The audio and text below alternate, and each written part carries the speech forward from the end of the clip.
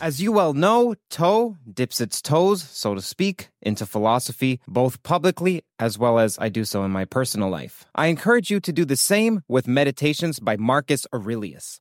Nearly 2,000 years after it was written, this guide to personal growth remains eminently relevant for anyone seeking to lead a meaningful life. Meditations isn't your average self-help book. In fact, it was the emperor's personal journal, and this makes it useful not only as a form of propositional knowledge, but to aid perspectival knowledge, something that John Vervaeke talks about as exigent, though missing in our culture. We sit in this improbable, even preposterous position of having the opportunity to peer into one of the deepest, soul-searching, thoughtful, private questions, internal struggles that the once leader of the world thought about in his moments alone. Like, man, I would love to interview him if Marcus were a guest on Toe. Maybe he would be a fan of the CTMU. Maybe he would be a Kastrup sympathizer. I'll leave that up to you. Dive into the philosophies of Marcus Aurelius today with the book that Ryan Holiday said is the greatest book ever written. Meditations is available from Penguin Random House at prh.com/meditations. This is an auxiliary episode where Professor of Mathematics Norman Wildberger interviewed me on February 18th, 2022 for his channel Insights into Mathematics. The topics of this episode are mathematics, why theories of everything aren't more studied in academia, and even the in vogue UFO topic. The link to Norman's YouTube channel is in the description, and I recommend you visit and subscribe. He makes learning advanced mathematics like algebraic topology so simple that it spoils the experience of almost every other lecturer online. If you'd like to hear more from the Toe podcast, then do consider going to patreon.com/Curt Jaimungal and supporting with a contribution of whatever you can, as long as it's reasonable to do so, as I'm able to do this only because of the patrons and the sponsors' support. Also, it would be great if you could review this podcast on whichever platform you're listening to it from, as this greatly aids distribution. Thank you and enjoy this supplementary episode taken from Professor Norman Wildberger's channel, Insight into Mathematics. Well, hello, everyone. I'm Norman Wildberger, and it's a pleasure for me to be interviewing Curt Jaimungal, who is a Toronto-based film director, producer, and also is engaged in a very interesting online YouTube direction with his Theories of Everything YouTube channel. So welcome, Curt, and thanks very much for joining me on this little conversation. Pleasure is all mine. Thank you. So I'm hoping that we can explore a number of the directions that you're interested in your channel. And, and maybe at the end, I'll be able to connect it a little bit with my interest in the sociology of mathematics and maybe how that contrasts with the sociology of physics. But maybe a good place to start with is just with, maybe tell us a little bit about yourself. Obviously, it's a big story, but, in terms of your film career and the background in maths and physics, how do those things fit together? I've always been interested in math and physics since I was a kid, particularly these fundamental questions like what is the origin of the universe, and especially the origin of the fundamental laws, because even if you can come up with them, why these laws and not some other law? How is it that an electron follows the law, which is a metaphysical question, and questions about the origins of life. I guess you can think of it as large mysteries of the universe, consciousness as well, though the question as to what consciousness is and how it arises came about much later in my life. Then I'm lucky enough that I happen to be great at, or good at what I like, which is math and physics. So I went into school for that. And that's always a great combination when you like what you do and you're not bad at it. Absolutely. And I left it to go into filmmaking because I used to do stand-up when I was in university. And when I was doing stand-up, I thought I'll write a script. And when I couldn't get that script produced, I thought I may as well produce it. So I learned directing and producing. Then I went into that after I graduated, for various reasons. But my nature is math and physics and these large questions, so they've always been there at the background. And I thought since the pandemic started and I couldn't do much filmmaking and I frankly was somewhat tired of it, I thought I may as well elucidate or edify myself and edify the audience simultaneously by interviewing people and making it public. And then somehow that took off, and it was in exactly what I like to do, which is theories of everything. So it somehow all of these pieces of the puzzle of my life managed to come together with this channel. Oh, very interesting. Now, I think it's quite an unusual combination that you have. Your film Better Left Unsaid, which I watched and I really enjoyed. It's a kind of a overview of the role of maybe we could say the extreme left in the modern political landscape, and you're somehow engaging in a thoughtful way with sort of a high level intellectual content, which is sort of unusual for sort of a film kind of scenario, I think. Can you tell us a little bit about that film and maybe its reception and how it's going and what was involved in making it? Sure. I didn't know that you watched that. I'm extremely flattered. Do you mind telling me, when did you watch it? Was it recently? Was it? It was recently. It was recently. That's extremely flattering. Okay, as a background for people who are unfamiliar, there's this film called Better Left Unsaid, which tackles the problem, because maybe it's not a problem, of the extreme left. What is the extreme left? One first has to define what the left is, and one has to define what makes particular political position extreme. And those aren't easy questions at all. There's many disagreements. Anytime I put my foot down at one position, I can find 2 or 3 counters almost immediately. So it's a meandering film where I'm exploring that topic, and it's not because I dislike the left, it's not because I dislike the left. At the time of making the film, I would have considered myself to be left. I also excoriate the extreme right in the film as well, so it's not just against the left.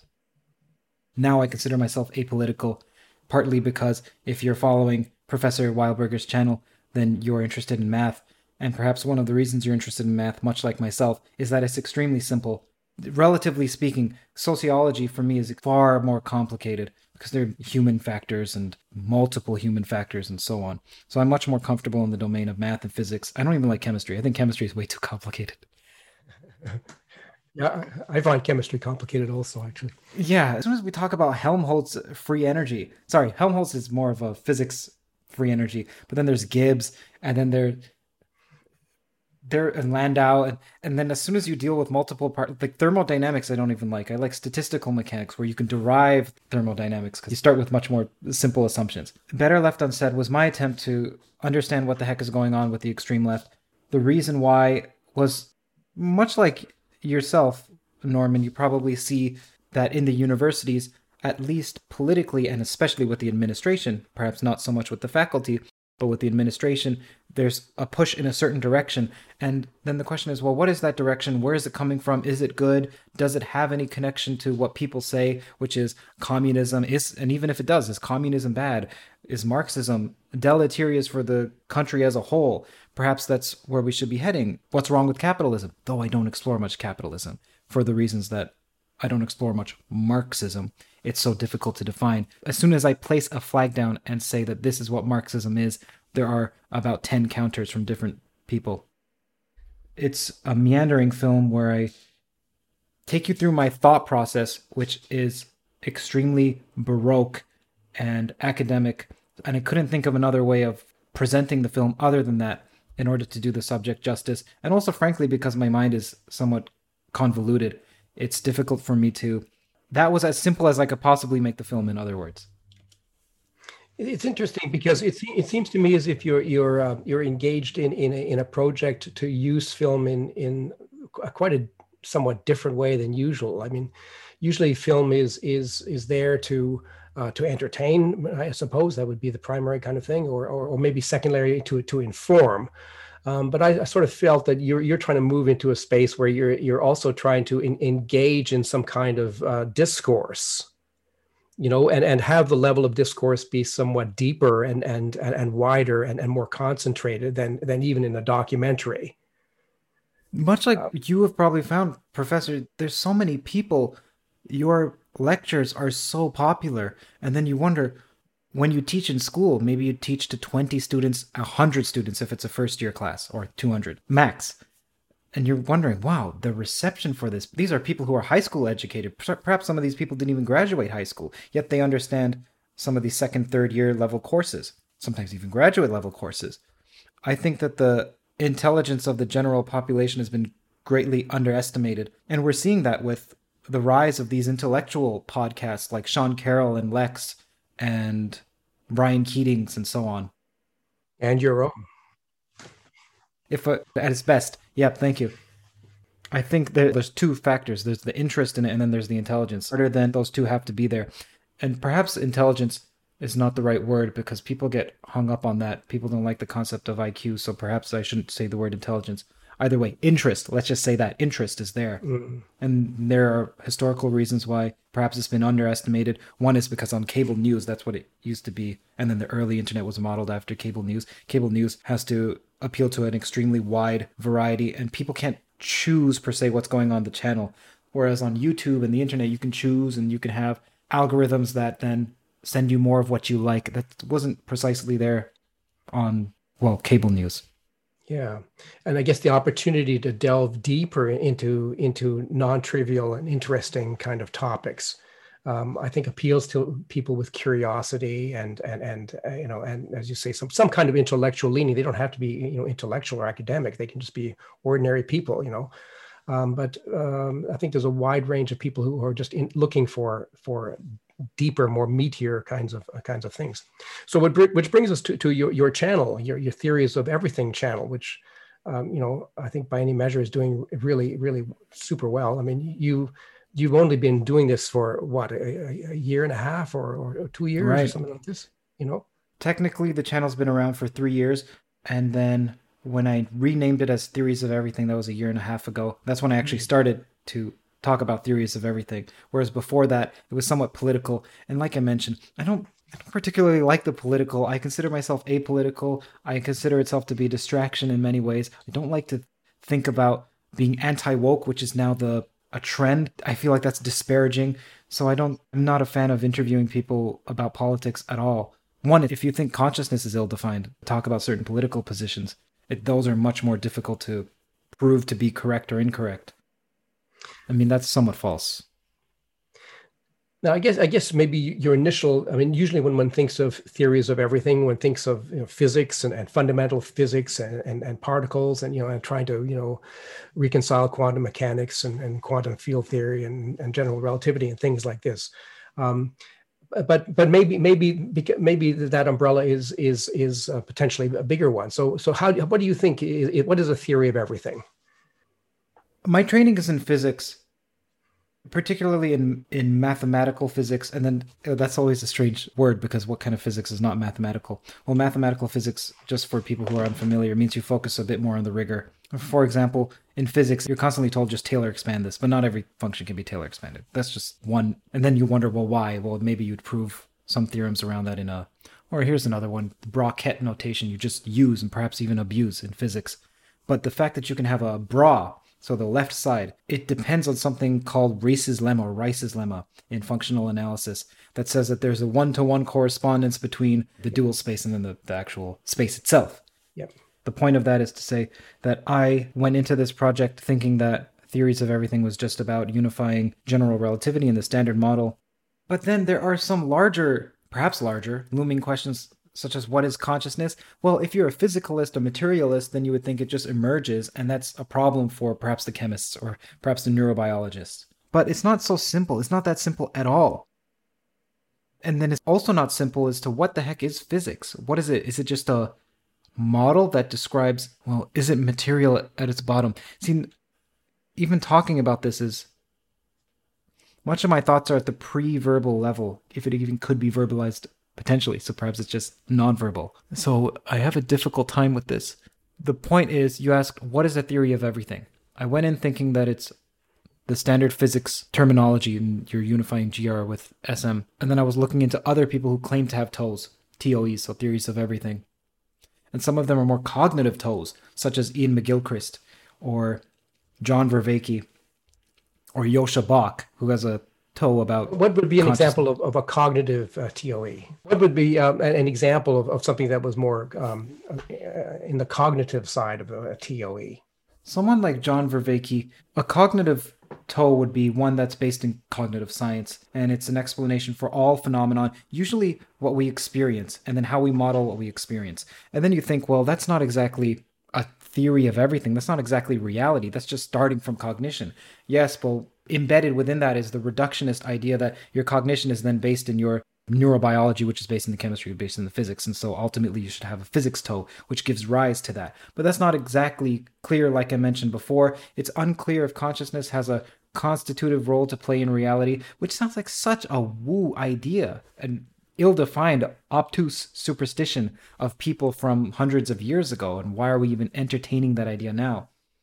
Yes, sure, some physicists, a minority of physicists in the past have thought maybe there's some connection between consciousness and quantum mechanics, but that's been dispelled, and decoherence explains that, and many worlds explains that, like the collapse, quote-unquote collapse of the wave function. But not all of that's entirely clear, at least not to me, and I don't have the certainty that other materialists have, nor do I have the certainty that idealists have, and idealists are the opposite of materialist. If people are wondering what the heck is an idealist, materialist is dead matter produces everything, whereas idealists believe that it's all alive. I'm wondering if maybe a philosopher might say, oh, you need to, if you want a theory of everything, you should start with philosophy, which is sort of some blanket approach, which investigates already the very origins of how you're going to look at things and what your fundamental bases are, whether you're going to be sort of materialist and think everything's kind of reductionist, or whether you're going to embed your understanding in sort of a human oriented point of view, and it has to be sort of subjected to our consciousness and such things. So yeah, I can imagine that this is quite a potentially all embracing or multi-faceted kind of investigation, which maybe sort of explains why you are interested in not just consciousness but also free will. And I guess one of the things that your channel has become quite known for is rather intense discussion of the UFO phenomena, and and how that fits in. How do we understand that? I'd also like to apologize for stumbling so much over my answers, and partly it's because I'm nervous. It is an honor to speak with you, so I look up to you. No, you're doing really well. It's really interesting. And also because I'm not looking at notes, but I'm pulling up a note right now, which I realize I should have said when you asked me about toes. There's also the idea of mathematical toes, such as, not precisely so, but Langland's program, different connections can be made in different fields of mathematics. There's umbral moonshine. I haven't looked into that, but that's similar in that there are disparate fields of mathematics and there may be connections. And then I have written down here Norman Wildberger, because that would be a very modest and initial kind of foray. And then there's also Wolfram's physics project, where indeed, yes, which also is a mathematical toe, because Wolfram believes that at its core, reality is computational, everything is computational, even mathematics itself, and we can use the physics project to provide a mathematical toe as well as a physical toe.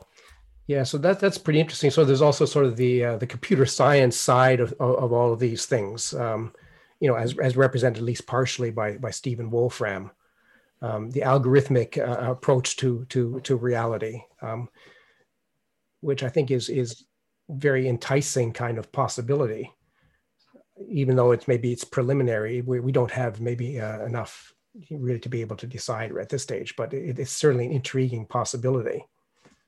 Right.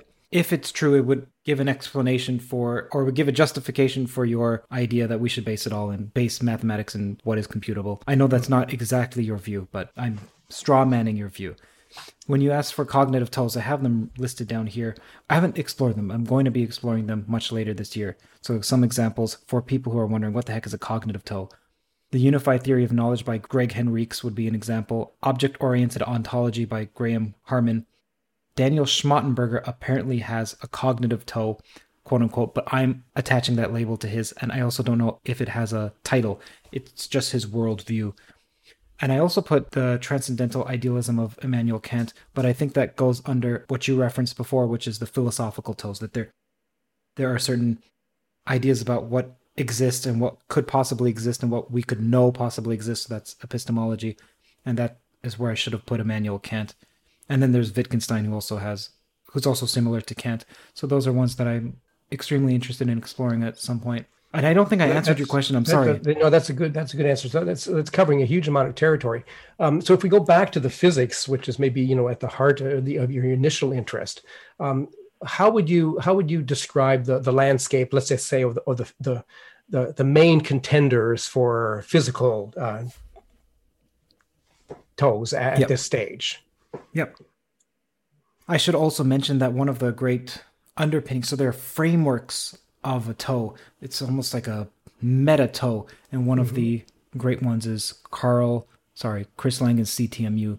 And people who are watching this can obviously search Chris Langen and see my interview with him, or just look up Chris Langen directly. Okay, as for the physics-based toes, there are GUTs, so those are grand unified theories, and that's what sometimes you hear the word GUT and toe used synonymously. They're not. GUTs are a way of, if you look at the standard model, to me the way that I think of the standard model is much like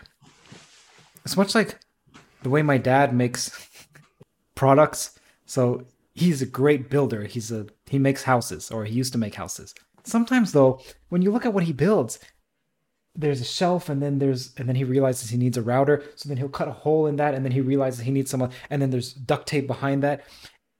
It works. It all works, but it's so inelegant. It's a kludge. It's a poorly, hastily assembled collection.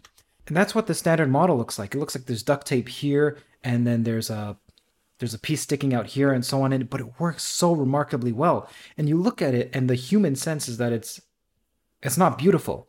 And physicists generally like to think, and I'm not a physicist, but I'm saying physicists generally like beauty. And when you look at that, it just seems like there's got to be some underlying principle that explains this. And then there's obviously the beautiful GR, which is on its own beautiful. Perhaps we can unify them. There's no theory that explains them both. So a GUT would be to find a beautiful standard model. You can think of it like that. Technically, what a GUT is, what a grand unified theory is there's electricity, electromagnetism, there's strong and weak. And the weak and electromagnetism have been unified, but the strong hasn't been unified.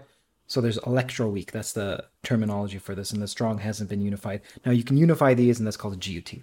Getting back to your question. What is the state of toes, physical toes? So then I'm looking right now at my list here. There's obviously a candidate which is called string theory, and superstring theory in particular. Then there's Eric Weinstein's. I remember when I was speaking to Eric Weinstein, I said, I have a list of 15 toes here. And I was listing them each to him, and he was saying, that's not a toe. That's not a toe. Only mine is a actual toe, and string doesn't even count because it hasn't produced any so and so. So depending on who you ask, there are anywhere from 1 to 15 toes that are candidates. Can I interject with a question here? So what actually do physicists think about this terminology? Do they use TOEs? Do they talk in these terms, or they try to distance themselves from these, or does it depend on which field we're talking about? They do use this term, but it's a tongue-in-cheek term because it doesn't explain everything, nor in principle can it explain everything. So, for example, if you've watched, or if anyone's watched the conversation with Nicholas Gissen or David Walpart, there are limits to knowledge, even if we knew the fundamental laws. Stephen Wolfram says computational irreducibility. So that would be an example of, even if we knew a principle, it's not as if you can predict what that principle would entail short of running the principle itself. So Stephen Wolfram has, I think, Rule 130 is his famous example of his cellular automata. It's a system that's so complicated that if you want to figure out what is it doing, the only way to figure out precisely what is it going to do, let's say 100 time steps in the future, is to run it. Is to run it, yeah. Yeah. Okay, as for, you wondered, what the heck? Do physicists use this term, TOE? They do, but they do rarely. It's strange to me. I find it extremely strange, but sociologically, perhaps there's a reason we can talk about that after. I find it extremely strange that most physicists aren't pursuing toes. Because to me, ever since I learned about physics, that's all I've been interested in. And that seems to be what captures the public's imagination most, is the fundamental laws. It's partly tied to, maybe it's because we're trying to understand ourselves and our place in the universe, and why is this here, and how could it be that there's something rather than nothing? So it's tied to those questions, or at least the drive to understand a toe is tied to the drive to understand those questions. I think that the reason why physicists don't pursue it more is because firstly, it's so difficult, and second, all the low-hanging fruit have been plucked. And then third, because of that, if you're a grad student or PhD student and you're proposing some line of research, if you say, I'm going to develop a theory of everything, they'll just laugh at you, and your supervisors are thinking, well, look, there's this particular problem. You pick a particular problem that you can solve. That's what you should do if you're a PhD student. And there are particular problems in string theory and loop quantum gravity and so on. So solve those. And then you have the extremely, extremely, extremely talented people that are just solving particular problems. And now they've either lost their drive or they've invested so much into that particular problem that they've convinced themselves that this is the approach that should be taken. A rationalization that comes about, a post hoc rationalization. So it could be that. That's a sociological reason. Hear that sound? That's the sweet sound of success with Shopify. Shopify is the all-encompassing commerce platform that's with you from the first flicker of an idea to the moment you realize you're running a global enterprise. Whether it's handcrafted jewelry or high-tech gadgets, Shopify supports you at every point of sale, both online and in person. They streamline the process with the internet's best converting checkout, making it 36% more effective than other leading platforms. There's also something called Shopify Magic, your AI-powered assistant that's like an all-star team member working tirelessly behind the scenes. What I find fascinating about Shopify is how it scales with your ambition. No matter how big you want to grow, Shopify gives you everything you need to take control and take your business to the next level. Join the ranks of businesses in 175 countries that have made Shopify the backbone of their commerce. Shopify, by the way, powers 10% of all e-commerce in the United States, including huge names like Allbirds, Rothy's, and Brooklinen. If you ever need help, their award-winning support is like having a mentor that's just a click away. Now, are you ready to start your own success story? Sign up for a $1 per month trial period at shopify.com/theories, all lowercase. Go to shopify.com/theories now to grow your business no matter what stage you're in. Shopify.com/theories. Razor blades are like diving boards. The longer the board, the more the wobble, the more the wobble, the more nicks, cuts, scrapes. A bad shave isn't a blade problem, it's an extension problem. Henson is a family-owned aerospace parts manufacturer that's made parts for the International Space Station and the Mars rover. Now they're bringing that precision engineering to your shaving experience. By using aerospace-grade CNC machines, Henson makes razors that extend less than the thickness of a human hair. The razor also has built-in channels that evacuates hair and cream, which make clogging virtually impossible. Henson Shaving wants to produce the best razors, not the best razor business. So that means no plastics, no subscriptions, no proprietary blades, and no planned obsolescence. It's also extremely affordable. The Henson razor works with the standard dual-edge blades that give you that old-school shave with the benefits of this new-school tech. It's time to say no to subscriptions and yes to a razor that'll last you a lifetime. Visit hensonshaving.com/everything. If you use that code, you'll get 2 years worth of blades for free. Just make sure to add them to the cart. Plus 100 free blades when you head to hensonshaving.com/everything and use the code everything. So I guess a standard question that outsiders have, there's quite a lot of debate in physics, about say string theory, which was for a long time sort of championed as the primary candidate for theory of everything. But that's seen heated debate as to the merits, pros and cons. And I think the physics community is somewhat divided. Even though mathematically, string theory has had all kinds of beneficial, influences in mathematics. So mathematicians are quite, sympathetic to it. But whether it actually ends up, really being an explanation is a question. Do you have an opinion on that? Are you on one side of this fence or the other on that or not? See, Professor, when you ask me some questions, the reason why I pause so often is because firstly, I'm trying to make sure that what I'm saying is actually how I feel rather than something that I've packaged beforehand and then I'm presenting it to you glibly. And that's not easy to do. At least not for me. It's decidedly not easy. I found that many of my opinions are ones that I've adopted unconsciously and I think they're mine. I think that they're mine. So when you asked me that question about 2 or 3 months, no, perhaps about 6 months ago, I would have said, yeah, string theory. It's unfalsifiable and it's been going on for decades now and we should spend money elsewhere and it has no merit. But that was me, and I didn't know any string theory. But I would just say that, and I would feel like that's the correct view. But it's only because I've heard people say that, but I've heard them say it so much, I've adopted it and not even realized that I've adopted it. Yeah. It wasn't until I thought, I would like to learn string theory. So let me interview. That's partly also how I choose some of the guests, is I have certain topics I'd like to learn. I may as well book someone, so I have to learn it now. So I force myself to learn it. I was interviewing someone named Stefan Alexander, who's a string theorist. And I thought, okay, this is great. Let me learn at least the rudiments of string theory. And then as I was learning it, it is an extremely beautiful theory. It is extremely natural. And I'm looking at it and I think, wow, it would be so strange if the universe didn't work like this. Because and I even saying this right now, I don't have enough of an understanding to say this with absolute confidence. It's a natural looking theory. And so my criticism of it is much more tempered than it would have been 6 months ago, because I've actually studied some of it. Yeah. But as for whether or not it reflects reality, I don't know, but it is extremely interesting, and there are plenty of dualities in string theory. So Lee Smolin mentioned this in one of his books, but I wasn't able to find any other source. But apparently there's a duality between string theory and loop quantum gravity. And I emailed Lee about this, and he didn't respond to me. So Lee thinks that string theory could be correct in that it's a dual to his theory, which he thinks is correct. And there's obviously some ADS CFT correspondence, which is a duality for something called holography. It's a duality. And when people speak about holography, that's what they're referring to. So there are plenty of dualities, strange dualities that pop up all over the place. It may be the case that if string theory is wrong, perhaps there's some duality and what is dual to is correct. But then mathematically, if it's a dual, then they're equivalent. So how do you know which one is the true, which one is actually primary? Well, I don't know. I think it's extremely interesting, and I'm very much looking forward to learning more.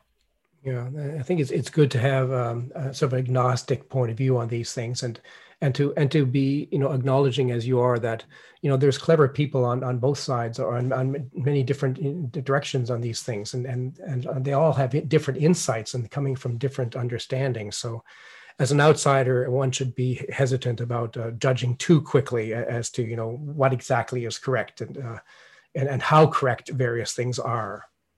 But this brings us to I think another really interesting aspect of your thing is all these remarkable guests that you have on your channel, and you've got this wide range of luminaries. So how do you go about? I had this guy named Norman Wildberger. I couldn't believe I got him. Present company excluded, of course. But that's how false, do you go about getting such really interesting people and then deciding on the direction of your conversations with them? As for how I go about getting them, I just email, and then most of the time, about 70% of the time, they'll say yes.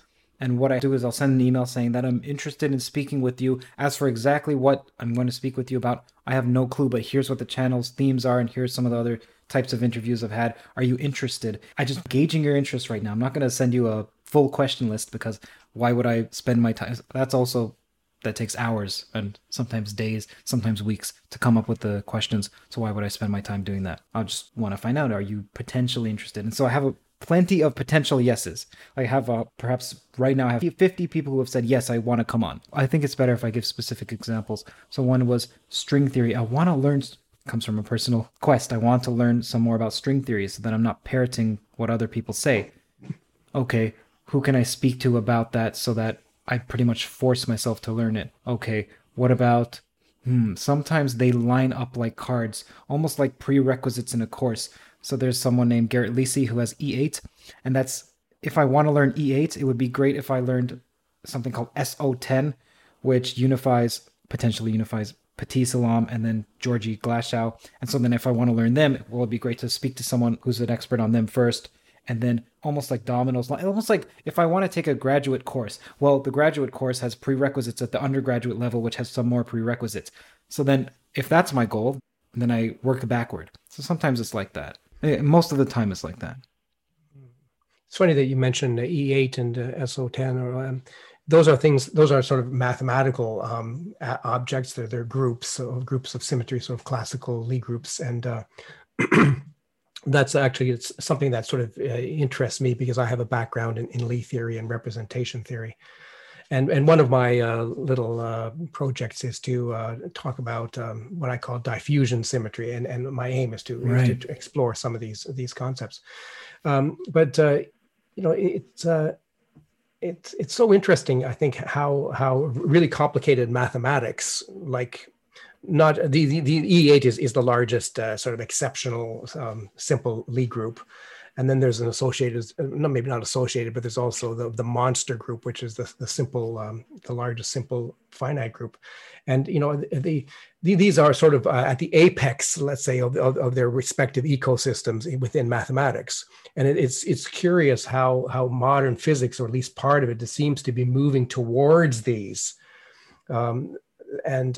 Like Lisi's theory of E8 is quite enticing. I'm not sure if it's correct or not, but it's certainly, quite a remarkable possibility that this remarkable mathematical object could be playing the central role in physics. And even more so with the monster group, which is even more intractable, but remarkable in mathematics, So I think that there's really incredible interaction between these fields, but it's hard to access. The mathematicians don't know enough physics, and well, the physicists are actually these days quite knowledgeable about mathematics. So we can't say it the other way around. But it's challenging for people who are trying to understand these things to get more than just a generalist kind of understanding of things. Like the popular literature is often at not a mathematical enough level to really engage with the meat of what's really going on with these things. So I think there's a lot of room for the people in both areas to explicate more in more depth and more explicitly, so that aspiring learners can sort of engage with these really interesting concepts. Yeah, in some ways, that's what the Theories of Everything podcast is trying to do. It's that there is a distinct lack of rigor in podcasts. Now, obviously, the rigor, when I say rigor, it's a relative term. There's nothing in any of the Theories of Everything podcasts that approaches anywhere near even the simplest of papers that would have to get peer reviewed. When I say rigor, I mean rigor. It's rigorous relative for podcast standards, not rigorous relative to a mathematician's rigor or even a physicist's rigor. I'm trying to address... That's false. See, these are post hoc rationalizations. This is why I'm being extremely careful with what I'm saying. I'll tell you what I was about to say. I was going to say, I'm trying to address that lacuna, but that's false. What I'm trying to do is just trying to edify myself selfishly. Like when I was speaking with you, I treat each guest, so for example, yourself, as if it's a professor, which you are, that I have in office hours, and I'm a confused student. And I'm like, so wait, what about this? Oh, what about that? Oh, okay, interesting. But I don't understand that. Can you explain that to me? And the audience is just there for the journey. There are some times where I wouldn't say play dumb. It's not an affectation per se, but I would say, oh, some simple concept. And I'll say, oh, can you explain that in this way? Because I know that there's an audience watching, but those are rare instances. Yeah, I think that's part of the key to the success of your channel is that you're thinking about your audience, and try to explain it, try to bring things out for them so that they can understand. And sort of a concern for their understanding that I think is really apparent. Curt, I was thinking about what is it that makes a great teacher, and obviously many people have their own opinions on that. And I think for one, perhaps a sufficient but not necessary criteria would be a deeply confused person, someone who's had so many confusions that you understand what it's like to not know this, and you know what the common traps are. And that's one of the reasons why if you've been distanced from the subject for so long, it's teaching it is the students have a difficult time understanding because one isn't meeting the students at their level. One is teaching it as if it's obvious when it's not always entirely obvious. Most of the time it's not obvious what's being taught. So I'm a completely... Hear that sound? That's the sweet sound of success with Shopify. Shopify is the all-encompassing commerce platform that's with you from the first flicker of an idea to the moment you realize you're running a global enterprise. Whether it's handcrafted jewelry or high-tech gadgets, Shopify supports you at every point of sale both online and in person. They streamline the process with the internet's best converting checkout, making it 36% more effective than other leading platforms. There's also something called Shopify Magic, your AI-powered assistant that's like an all-star team member working tirelessly behind the scenes. What I find fascinating about Shopify is how it scales with your ambition. No matter how big you want to grow, Shopify gives you everything you need to take control and take your business to the next level. Join the ranks of businesses in 175 countries that have made Shopify the backbone of their commerce. Shopify, by the way, powers 10% of all e-commerce in the United States, including huge names like Allbirds, Rothy's, and Brooklinen. If you ever need help, their award-winning support is like having a mentor that's just a click away. Now, are you ready to start your own success story? Sign up for a $1 per month trial period at shopify.com/theories, all lowercase. Go to shopify.com/theories now to grow your business no matter what stage you're in. Shopify.com/theories. A deeply confused person. So I can think of what the typical audience member may not understand or where they're coming from. And it's just because I know so little, or I know what it's like to know so little. And then to just, I'm going to steal something that you said, which is that understanding isn't like a light switch. It's more like a volume knob. You understand a bit more and then a bit more. And it's almost never at 100%. And the reason I say I don't know if you said that, but I'm going to say that. The reason why I say it's not at 100% is because if you question someone about why is this the case, why is this the case, eventually you get down to philosophical questions which no one has the answer to. So it cannot be 100%, otherwise you'd have a toe. If you 100% understood any one phenomenon, I would say that you have a toe, because it would have to use that to ground the rest of your knowledge if you believe this and you understand it with 100% certainty. Yeah. Okay, but I would modify what you said about the volume knob. I would say that it's more like a stove. And the reason why is that when you're learning, you're adding some heat to the stove.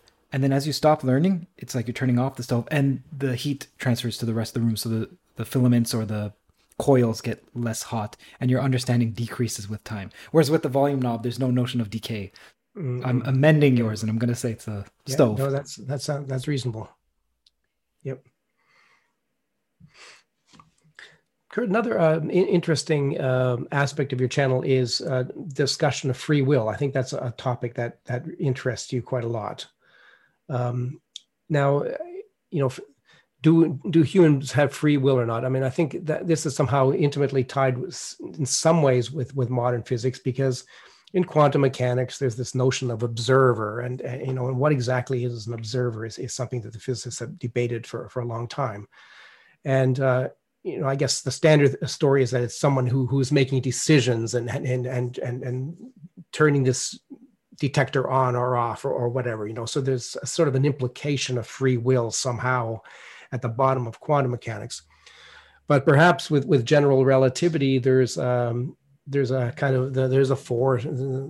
four-dimensional space-time, and when we have our trajectories on it, and there's something more of a deterministic aspect of the flow of that. So it's not so clear how free will plays a role in GR.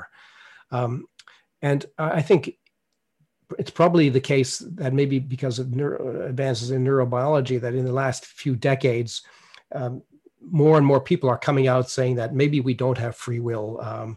Maybe this is an illusion.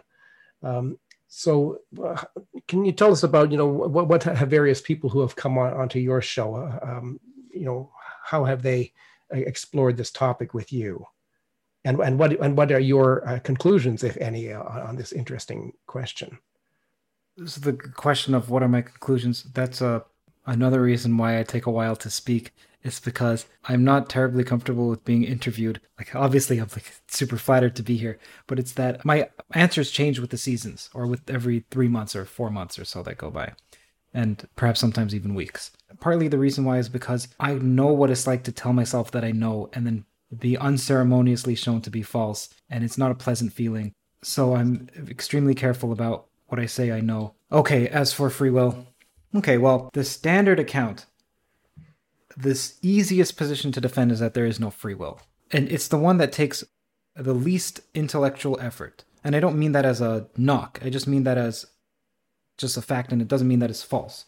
It doesn't mean that just because it's easy to say that there exists no free will, that there does exist free will. That's not what I mean. I just mean that it's simple to show. And the reason you can show that it's simple to show is that any teenager has the argument that, well, look, your neurology is based on your chemistry, which is based on your physics and so on. And unless you have some role to play with the physics, then it's not as if you have free will. Now, when you were referencing the role that we have interacting with the physics, that's more consciousness than it is free will. At least that's what people would... Yeah, I haven't heard much said about the quote-unquote collapse of the wave function and free will. I've heard about that and consciousness.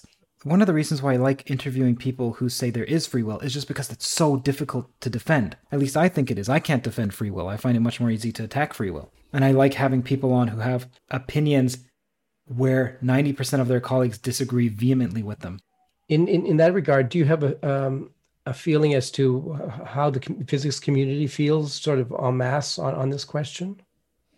Yeah, I would say that I think there's been some polls, and the conclusion is that most physicists don't believe in free will, or if they believe in free will, it's compatibilism, which means that it's not free will. It just means they're redefining free will to mean actually will. Most people don't, and I'd say most academics don't believe in free will. And that's my experience, and I haven't seen any studies on that. Now that's hugely at odds with the general population, right? I mean, yeah. The working sort of assumption in ordinary life is that we're pretty well free agents and responsible for our choices, et cetera, et cetera. In some sense, it's sort of the basis of our, our legal systems and, and societal setup.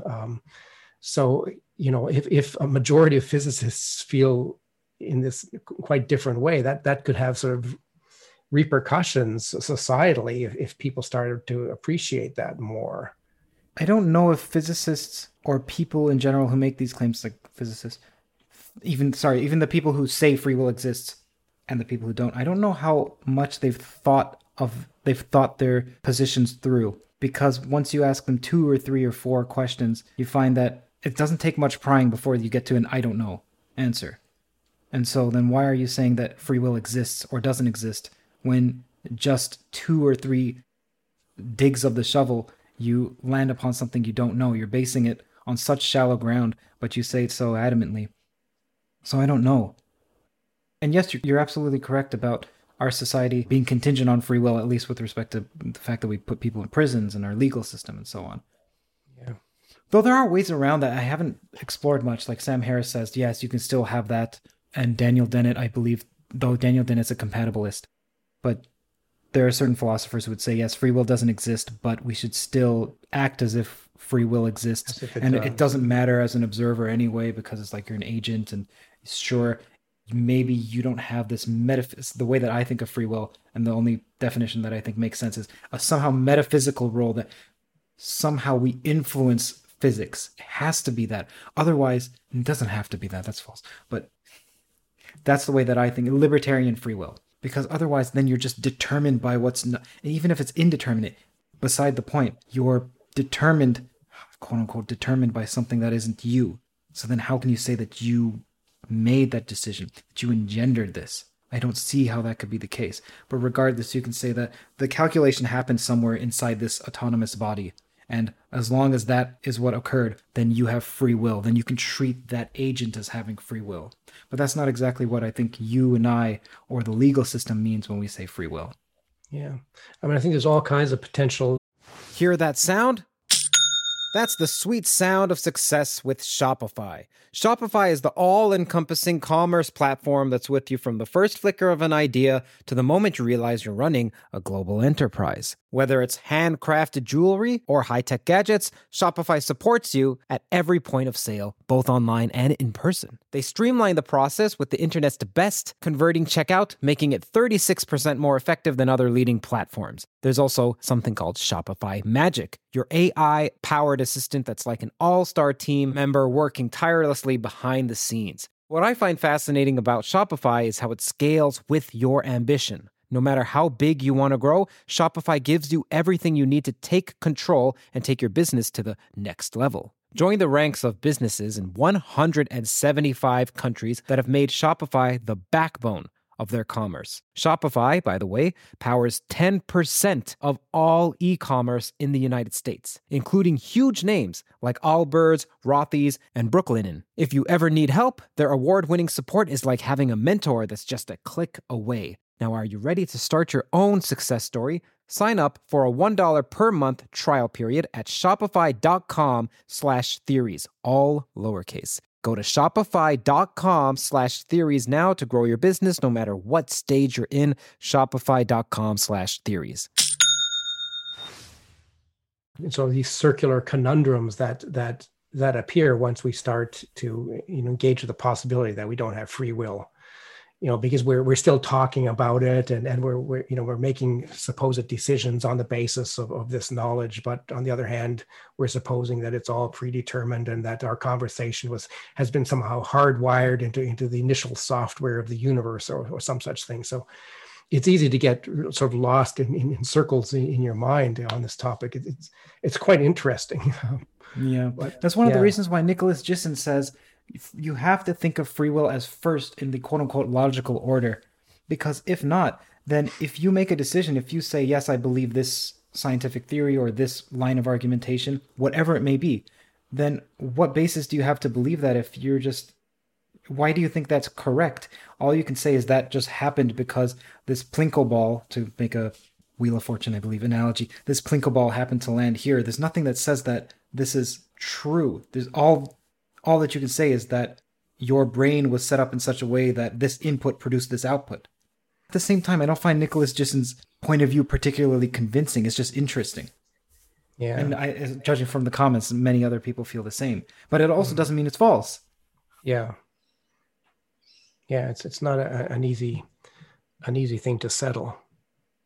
And speaking of topics which are not easy to settle, and what about the UFO aspect of your channel, which I think is super interesting, and I think especially these days really important. It's great that we are able to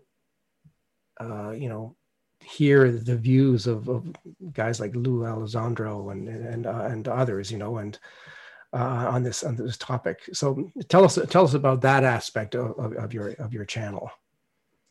I was someone who was thinking that there can't be any way that UFOs are real. When I say real, I mean that they're anything more than some atmospheric effect or some reflection of some distant object, some pedestrian terrestrial explanation. And one of my reasons was that imagine they're coming from far away. Well, if they're from sufficiently far away, if you look at this is not a great argument, but I thought it was a great argument. If you look at our technological speed, it's like an exponential curve. Obviously, exponential curves have to be S-curves, because otherwise there would be I think everything around us should be much different if that wasn't the case. It doesn't look to me as if these objects are at the peak of their technological capability. I can imagine, just with my childlike, fanciful, and naive surmising, I can imagine much more efficient objects, or much more differently shaped objects. I can imagine gray goo, that they would just be dust. I don't understand why they are even physical objects like that. Why do they look so similar to craft? Why is it that we can even identify them as craft? It should be so far removed from anything that we could think of or even perceive, perhaps. And perhaps that is the case. Perhaps we just don't see what are the true UFOs if they... Yeah, maybe they're nano devices flittering around inside our brains or something. Yeah, and that's extremely terrifying. So one of the speculations I've heard is that there are orbs that are associated with UFOs, and the orbs are about the size of a fist, or they could be about the size of a soccer ball, but they're the size of a fist. And they're often associated. They're also associated with strange phenomena like Bigfoot. So then that automatically makes, at least 2 years ago, Curt just shut off and say, come on, this has got to be BS. If you're bringing up Bigfoot and then UFOs and orbs. Well, anyway, one of the ideas is that these orbs are much like the NSA. They're monitoring us, and they're everywhere, and they can turn on. They can make themselves visible, but they're everywhere and they're listening to everything. That can make you extremely paranoid and afraid. At least it did for me for a little while. If you take it seriously, if you think that it's a distinct possibility. As for UFOs, I was saying that, look, there's certain arguments for why I don't think they exist. Also, why do they look so much like us, at least in the depictions that we've heard? Well, then someone said, one of my friends, or a colleague actually said, check out a couple of videos. I forget what they were. I think one was Bob Lazar and Joe Rogan, and then some other documentary and perhaps some PDF. I don't recall. And I remember thinking, maybe there's something to this. This is interesting, but let me just explore this. So I interviewed Jeremy Corbell, who did the Bob Lazar documentary. And I thought, I wasn't convinced. I'm just thinking, firstly, I interviewed him as a filmmaker. That's why most of the questions in part one of my conversation with him are regarding creativity and filmmaking. And then I thought, okay, let me interview Kevin Knuth, who's a physicist. I want to hear from someone who I feel like is not, because remember, I was extremely judgmental. I like physicists. I feel like they're the type of people that I understand the most. So how about I speak to someone who speaks my language, who believes in this strongly, and let me just hear him out. So I did, and I started to realize maybe there's something more to this. Maybe there's something more. So I started to ask other people for interviews, and now I'm at the point where I find it so interesting that there are people who, if this was any other criminal case, like a rape trial, something that's extremely serious, if there was even 4 of these people who attested, yes, I saw that person rape that person, and all it was witness testimony. That's it. You would say, these people, 1 of them is credible. 2 of them, for sure. 3 of them, okay, you're going to jail, buddy. 4 of them, yeah, okay, for sure. You hang this person. Yet when these are experts in their own field, so they're not even experts at criminal identification, but when there are these 4 individuals or more who are, let's say, pilots, and they all agree, and this is what they do, and they say that this defies the laws of physics, and this is what I saw, and it was a craft, and yes, my superiors are telling me not to talk about this, and yes, this is known that this occurs on the way to battlefields, for example, so it's not a U.S. technology, or it's unlikely to be, because the U.S. wouldn't want to scare its own soldiers directly before battles. Why are we not taking it more seriously? As the public, the government seems to be taking it extremely seriously, but the public isn't. So I find that to be interesting. I think that you mentioned to me that you have some probabilities that you associate with certain outcomes or certain viewpoints on this. And I would say my probabilities, even though this changes on a day-to-day basis, is that it's 75% likely that there's something extremely interesting, whether it's extraterrestrial or it's us from the future, whatever that means, or it's even technology that is US based, that is highly advanced. That's extremely interesting. Or Russian technology or Chinese technology. I find that all extremely interesting. Yeah. I think this idea of assigning probabilities or levels of certainty in a sort of a quantitative sense is an interesting thing, because I'm a mathematician. So, I don't think we need to have a binary approach to these things in terms of, yes, I believe in UFOs, no, I don't believe in UFOs. That it's more nuanced and realistic to have to try to at least roughly, put the dial somewhere in between. And I like to think in terms of bookies, bookies who are having to make a decision about some future event, like a horse race or a presidential election, based on on imperfect information and estimation.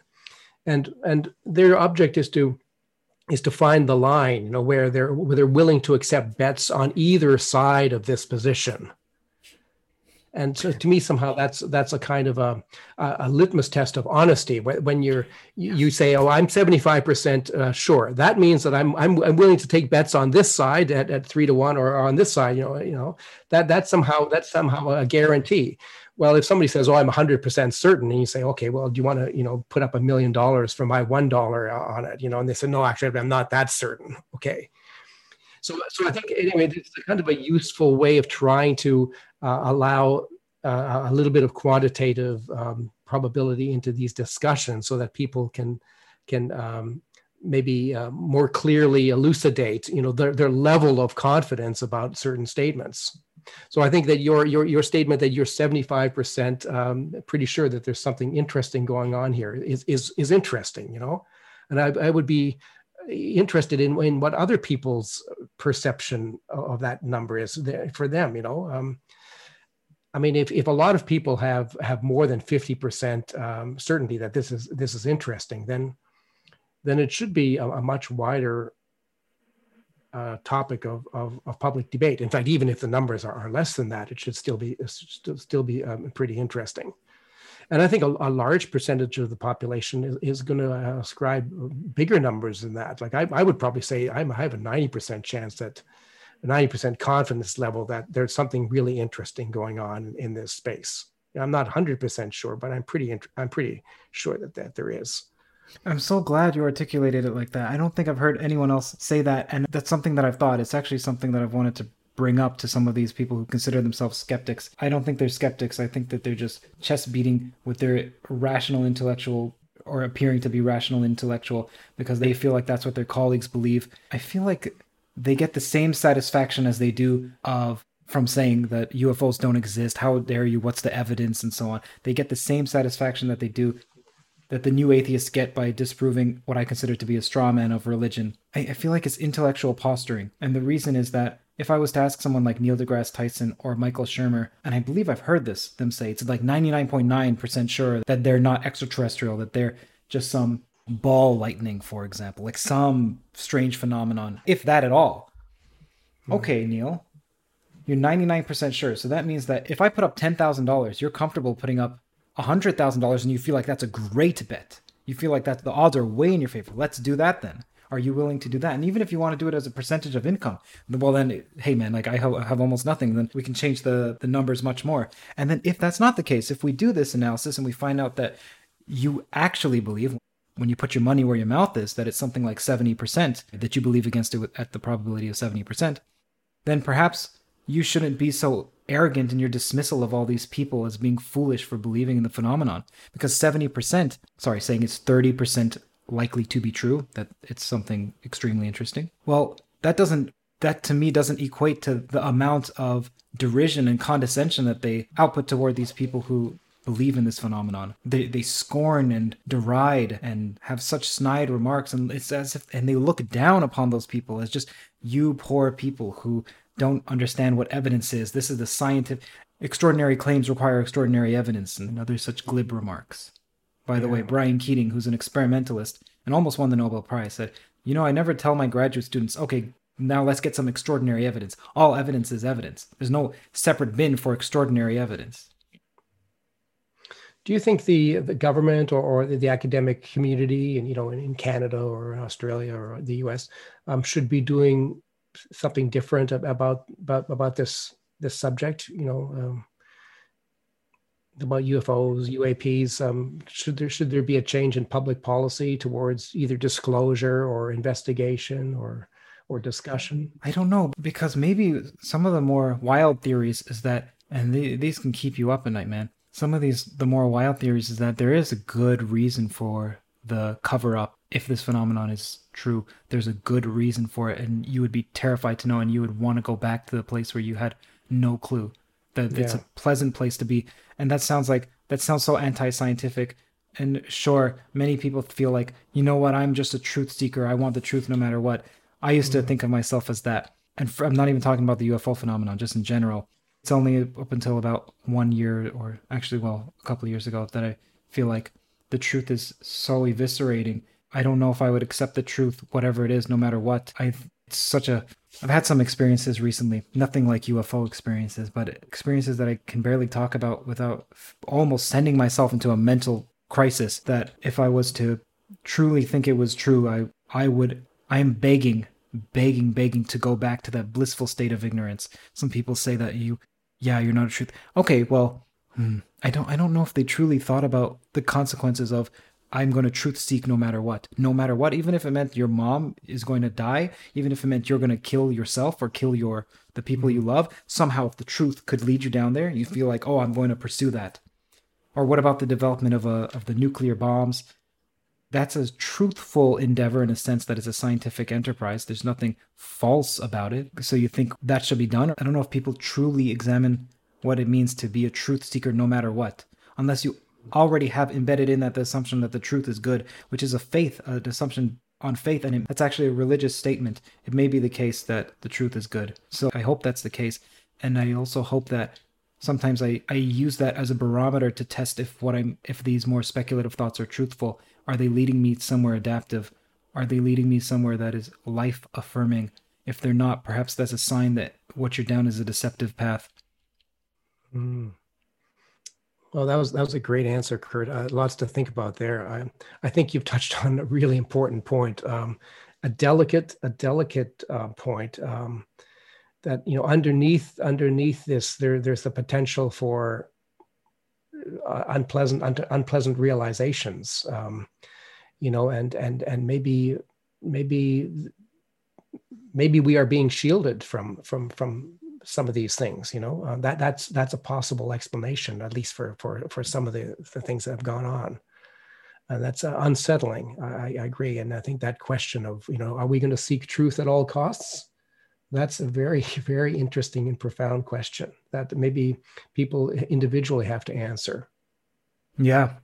Well, so maybe we could sort of finish by just going back to more sort of ordinary kinds of things, and sure. Sort of coming back to the sociology of math and science. I was going to ask you about, because you are sort of operating in this area with the sociological aspect and also your math physics background. I'm sort of interested in the sociological differences, if any, between say mathematicians and physicists, or between mathematics and physics. Do you see that there's any sort of interesting differences between the way those two groups act or navigate on the sociological level?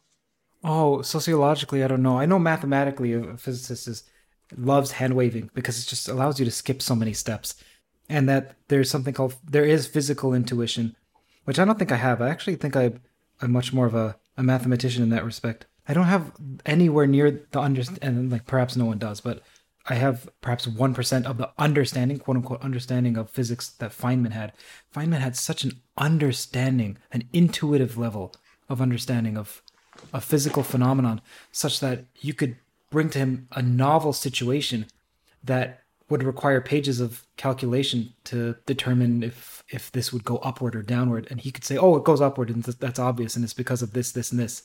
And you realize, oh, that's actually correct. But you have to understand this so deeply in order for you to see those connections. As for sociologically, and by the way, that's not that's not a knock on mathematicians. So mathematicians are rigorous to the core, and there's much that we would think physically could happen, but you examine the math and it turns out it doesn't. I'm partial to John von Neumann. Have you heard this von Neumann story about the flies in the car? And yeah, that's a famous story.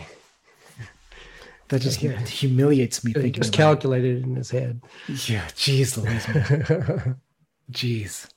Okay. So as for sociologically, I don't know. Can you give me an example of an answer so that I can see, oh, okay, that's what you're referring to? Oh, let's say in terms of, like in physics, I think there's more of like we were talking about these different approaches to theory of everything. There's quantum loop gravity or whatever. There's string theory. There's almost competing ecosystems. And they're struggling to impose their point of view on the others. I think in mathematics we have a much more cooperative, landscape where I have my territory and I work in my territory and you work in your territory, and we're not really competing for rightness or truth in the same kind of way. So that would be one aspect where I think sociologically we're different. Another might be that mathematicians have maybe a rather long history, see themselves as part of this very long trajectory, while physics is maybe a more youthful science, maybe more vigorous in terms of 20th century physics is very different from 19th century physics, and maybe 21st century physics will be very different from 20th century physics. So I was just trying to sort of muse on the differences between the two disciplines. I have heard that there used to be plenty of unsaid animosity between the loop quantum gravity people and then the string people. And then I've read in this book with Carlo Rovelli, which he still hasn't responded to me about, that recently because this book was published in 2005 or so, or 2006, so 15 years ago, 20 years ago, that recently there has been at the conferences, now there's no longer string conferences, or there are conferences just on quantum gravity that invite both speakers and they talk with one another and it's pleasant and they see connections. So it's not as adversarial as it used to be, at least with respect to loop and string. Interestingly, see, there's the rise of the Eric Weinsteins and the Stephen Wolframs. And when I say, I shouldn't have put an S beside them because they're individuals, but there's the rise of people who have come out with their own theory of everything. Actually, there's only been two, Stephen Wolfram and Eric Weinstein. Peter White has also come out with a toe, but he's in academia. And it seems like they get no attention from academia. And from my examination of Wolfram's theory, it's extremely interesting. Eric's I haven't had a chance to get to, but I'm looking forward to getting to it. And I don't know why, so maybe the adversarial aspect is from those that are in academia and those that aren't. I don't know enough to say that with any certainty. I don't know, what do you see? Have you heard of that? Have you heard of people like Wolfram and Eric saying, why isn't it that there aren't any articles on our theories of everything? They're rigorous, they're not just from quote-unquote loons, who are the academia typically deals with when people from the outside come in and propose a toe. At least that's what academia calls. Yeah, I don't know. I think Stephen Wolfram is a very special case. There might be a number of reasons for that. I mean, first of all, he's hugely successful with his with Mathematica and developing Wolfram Alpha. So you think it's jealousy? I think there probably is some of that around for sure, because he's sort of hugely successful in a commercial sense, and he's had sort of major impact in that direction. But it also may be that that his approach is so different from the others. He's really positing an entirely unfamiliar framework where you have these graphs that are evolving in some automata kind of fashion, and you have to have a computer science background, perhaps, and have some experience with automata to maybe appreciate the potentialities of that. So, I mean, I know that even in my own discipline, so I have this theory of rational trigonometry. So it's kind of a new approach to trigonometry, right? So, but that's just trigonometry. That's like high school level stuff. It's not that sophisticated. But my fellow mathematicians have a hard time wrapping their heads around that, because it's different from what they're used to. So there's, I can appreciate that with in Stephen's case, because he's venturing further in an unfamiliar direction that a lot of physicists are going to maybe resist or maybe just not put in the effort required to get on top of that and to be able to assess it properly. But I'm just speculating here. Those are just some aspects that might play a role. It makes sense. I'm wondering if one of the reasons is also, so I also agree that there's at least an element of jealousy. And I know because I'm a jealous person, and I know how often that I've said, no, I'm not jealous of so-and-so, but I am. And it took me months or even years to realize that I was, despite myself saying, no, there's no way. I'm rationally, dispassionately assessing this, and I've come to the conclusion that this is not worthwhile, or that this person's product is not as good as this person's product, or whatever it may be. But it was jealousy underneath as the primary motivator. It also may be that unless what you're doing is solving a problem that they feel like needs to be solved, if you're giving a new way of looking at an old problem and it's an entirely new way, then perhaps they're thinking, well, okay, great. You go and do that. You, Wolfram, do that. You, Norman, do that with your rational trigonometry. Yeah. Does it help Goldbach's conjecture or the twin prime, etc.? That's right. So maybe there's that as well. Yeah, I mean, there's inertia in learning. I mean, it's a challenge to learn something new, and we can't blame people for being time poor and having lots of pressures. And you can't just go off and say, I'm going to spend the next 2 months learning Professor X's new theory, unless there's some compelling reason to do that. Perhaps one of the reasons why this, I don't mean to sound arrogant, but that's one of the reasons why this Theories of Everything project hasn't been done, perhaps. Because it requires so much energy, and I'm so lucky that now this is what I can do full time. That's a unique position to just be able to, hey, you can study exactly what you like and carte blanche. You can do whatever you like. And it's also, by the time someone gets that, they've usually already committed themselves to a particular line of study. Whereas right now, I'm in my early 30s and I still haven't committed myself. Maybe, by the way, like talking about how I take these consciousness theories so seriously, and sometimes these physics theories so seriously, that it puts me into a spiral, and I need to stop taking them so seriously. When I say taking seriously, I mean I want to give them their due. And so some people say you need to meditate in this manner for 2 months before you could truly understand this toe. That's my big toe, for example, Thomas Campbell's. And I take other people's theories of consciousness seriously, like Bernardo Kastrup and Joscha Bach's and so on. And I felt like I was almost about to get myself committed to an institution just thinking about them, and I need to distance myself from them. But anyway, the point is that perhaps there's this childlike part of me that's wondering, like, why aren't more people just studying theories of everything? If you're a physicist, firstly, that's false. There's Stuart Raby, who has a book on grand unified theories, but that's GUTs, not TOEs in general. Doesn't include Wolfram's, doesn't include Eric Weinstein's. So why is that? Perhaps it's because by the time that they get sophisticated enough to understand other TOEs, that means that they're at the PhD level. They're extremely difficult to understand, extremely, extremely difficult. And one should get paid to do that, because you can't just spend your years or months and months working on this. And by the time you're at that level, you've already found that you're traveling down the path of string or traveling down the path of loop. There's that inertia to learn a new theory. So I'm lucky in that I can hop between theories. Yeah, it's extremely arduous. And I feel like all I do is take a whip and constantly beat myself up, like self-mortification for not trying hard enough, for not learning this fast enough. And I feel like I never thought of myself as someone who's hard on myself up until a couple of weeks ago. I would always say I'm not hard enough on myself. Some people say that in the comment section, you're too hard on yourself.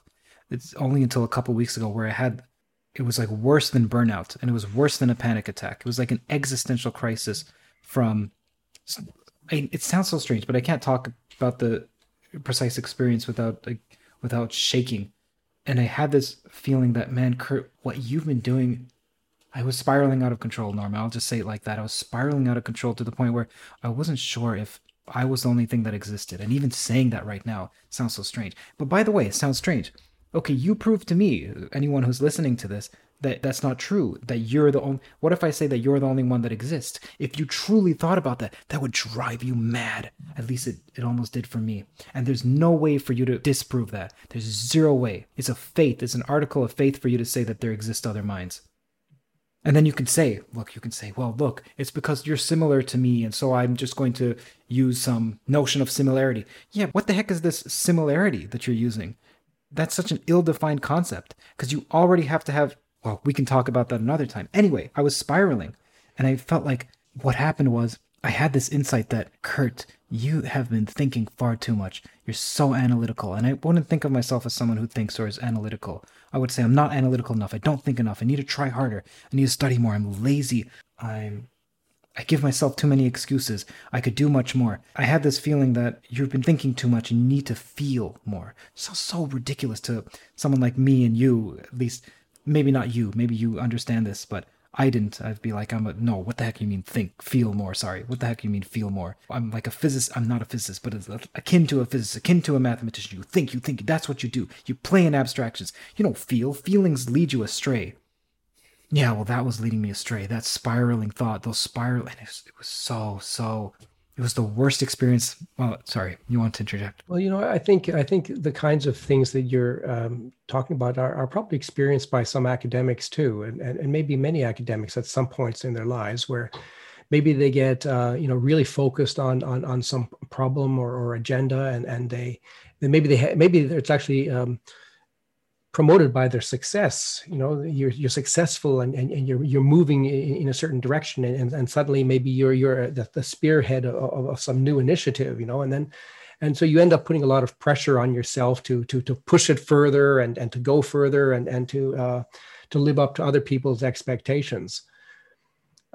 Maybe in some sense, the traditional academic has to balance teaching with research, and almost automatically that's a kind of a break or a reprieve, because okay, now I have to teach for the next 3 months, and so I have to put my research aside for a little while, and one regrets having to do that perhaps, but there's maybe a therapeutic aspect of being able to take a break and to take some time off and then to come back to it and renew it with more vigor.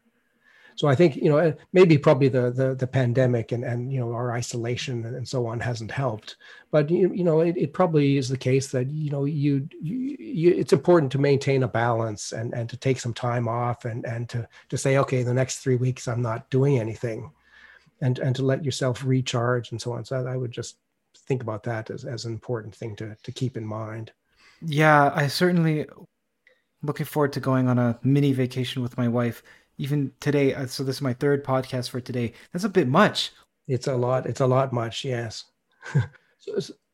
But I'm happy. Like, you're the one that I'm excited for of all the podcasts. So I'm lucky that it's last rather than first.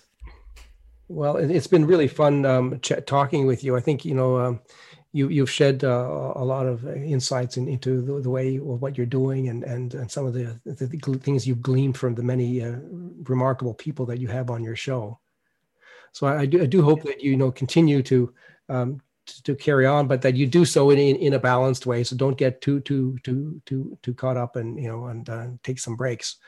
And I hope that we can touch base again sometime and chat further more about these issues, because I think there's all kinds of really interesting things to talk about in these directions. And if you're ever in Toronto, I know that you used to go to U of T, so that's my yes, I used to be mater. at U of T, and I have family in that area. So yeah, next time I'm in Toronto, let's catch up. Let me know. Yeah, that'd be great.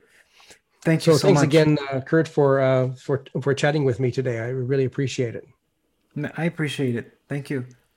Thanks. Oh, and for people who are interested in these subjects, there's a channel that I have called Theories of Everything, like I mentioned. Check it out, and if you want, there's an interview with Norman Wildberger, it's a great interview that touches on Norman's castigation of the concept of infinite processes, and you can see it explicated clearly. I think it's a great introduction to some of the problems inherent in... See, I wouldn't say it like that. I think it's a great explication of finitism, because whether or not there exist actual problems with infinite processes, that depends on some other predilections and philosophical assumptions. So maybe there isn't, but it seems like there is. So I'm trying to be careful with my words, but you understand what I mean. Yeah. So there will be definitely in the description, there'll be links to Curt's channel, and also put in a link to his movie, Better Left Unsaid, which is well worth having a look at. So thanks again, Curt, and talk to you soon again. Thank you for putting up with my babbling. I appreciate it. Thank you.